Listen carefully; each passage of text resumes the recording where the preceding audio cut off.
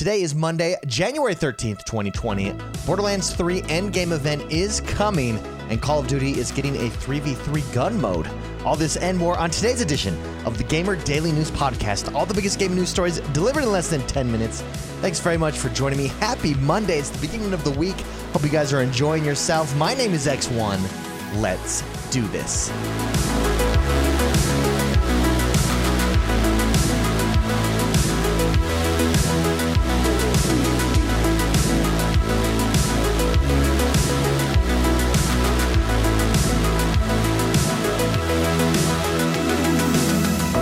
Story over at Games Radar, Borderlands 3 Takedown at Maliwan Black Site solo event does get a new launch date. Now, Borderlands 3 was supposed to make the Takedown at Maliwan Black Site event easier to play over New Year's, but technical difficulties kept the party from starting. Now, Gearbox has confirmed that the event is still on the way, though you'll have to wait another week for the solo-friendly bot-bashing, loot-collecting festivities to begin. That's right, the special event was originally set to run from December 31st to January 16th. However, now it will run through the back half of the month instead. It's starting on January 16th and it's going until January 30th. While the event is live, party size scaling will be enabled for the Takedown at Maliwan Black Site mission. Normally, the mission's difficulty is scaled for 4 players, and that's where it stays. You're free to take on the Takedown in a duo or even on your own, but it's a much bigger challenge. During the special event, the Takedown's difficulty will automatically scale to match how many players are in your party, as it does for most of the rest of Borderlands 3. All that said, it's meant to be a challenge for level 50 players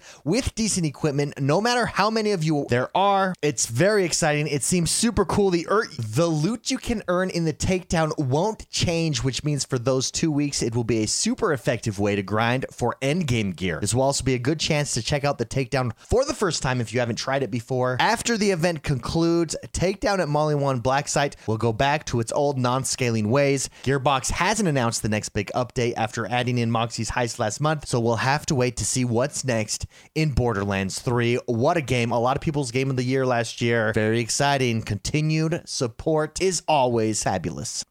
Some big news dropped this weekend. If you are a Call of Duty Modern Warfare fan, in a news story over at Game Informer, there's a 3v3 gunfight mode coming to Call of Duty Modern Warfare. That's right. It already has several excellent multiplayer modes, but none deliver the intimate intensity of gunfight. What started out as a mode delivering 2v2 battles has since adopted 1v1 fights and will soon add 3v3 battles in a forthcoming update. Developer Infinity Ward announced the news on its blog and also revealed additional loadout slots that will be added to the game in the coming weeks. Gunfight tournaments sound like they are still a little ways off. Infinity Ward said it's still squashing bugs, but was pleased with the player engagement and is adding in more rewards for the next one. The blog detail issues Infinity Ward is working on and also reveals a schedule for fans to keep an eye on. Tuesday brings playlist updates, Thursday behind-the-scenes content, and Friday is the community update. Modern Warfare, fantastic. Here we go. For those of you that really liked the Mario and Luigi franchise and then it went away, well, guess what? It looks like it might be coming back, at least according to a news story in Eurogamer.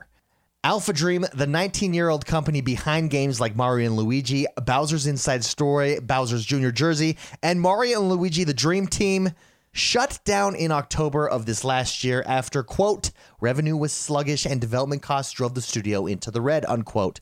However, as Let's Go Digital spotted earlier this week, Nintendo of America has filed a new trademark for Mario and Luigi in South America. As usual, the trademark description is more technical than illuminating, but there's no doubting it's for the RPG series, as the trademark description explicitly includes, quote, computer game cartridges, game memory cards, and computer game software, video game memory cards, interactive entertainment software to play video games, and covers for mobile phones. Of course, there's every chance that the trademark was merely scheduled to elapse, and Nintendo is only protecting its IPs, but it's interesting the trademark comes just a few months after Alpha Dream closed. Might we see some of the games ported to the Switch or a comeback altogether? I think that's a distinct possibility, and it's very exciting. In our last news story of the day, it looks like Grand Theft Auto 4 is no longer being sold on Steam. In a news story over at PC Gamer, Grand Theft Auto 4's Steam page no longer lets you buy the game, though there's no explanation why. GTA Vice City did vanish from the marketplace briefly back in 2012 due to a copyright claim over its inclusion of the song Wanna Be Startin' Something by Michael Jackson, but Rockstar have been more on the ball with licensing issues since then. As recently as 2018, GTA 4 was patched to replace several songs in advance of their licensing expiring. Another possibility is that it's related to games for Windows Live, which GTA 4 still requires. Each game on Windows Live needs a unique key generated by Microsoft, and it's possible Valve has unexpectedly run out of them or run into an issue obtaining more. With luck, perhaps Rockstar are finally patching Windows Live's out of GTA 4 altogether. However, there's also a chance that Rockstar are pulling GTA 4 from the Steam altogether and are making it exclusive on their own Rockstar launcher. I think that's most likely what's happening, in my humble opinion. So we'll see. Stay tuned. If you're looking to jump into GTA 4 and you're on the PC, you're just gonna have to wait till this is resolved. I think we're gonna see it on the Rockstar launcher, however, so stay tuned. That does us for today, everybody. Thank you very much for tuning in. Thank you for listening.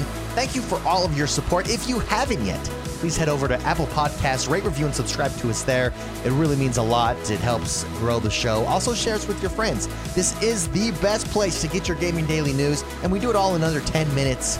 I love this. I love you guys. Have a great start to your week. If you didn't get a chance to play games this weekend, maybe tonight, Monday night. It's a good week to do it. It is the national title game if you're in the U.S. for college football, so that's very exciting. Anyways, have a great rest of your Monday, guys. I will see you here first thing tomorrow morning.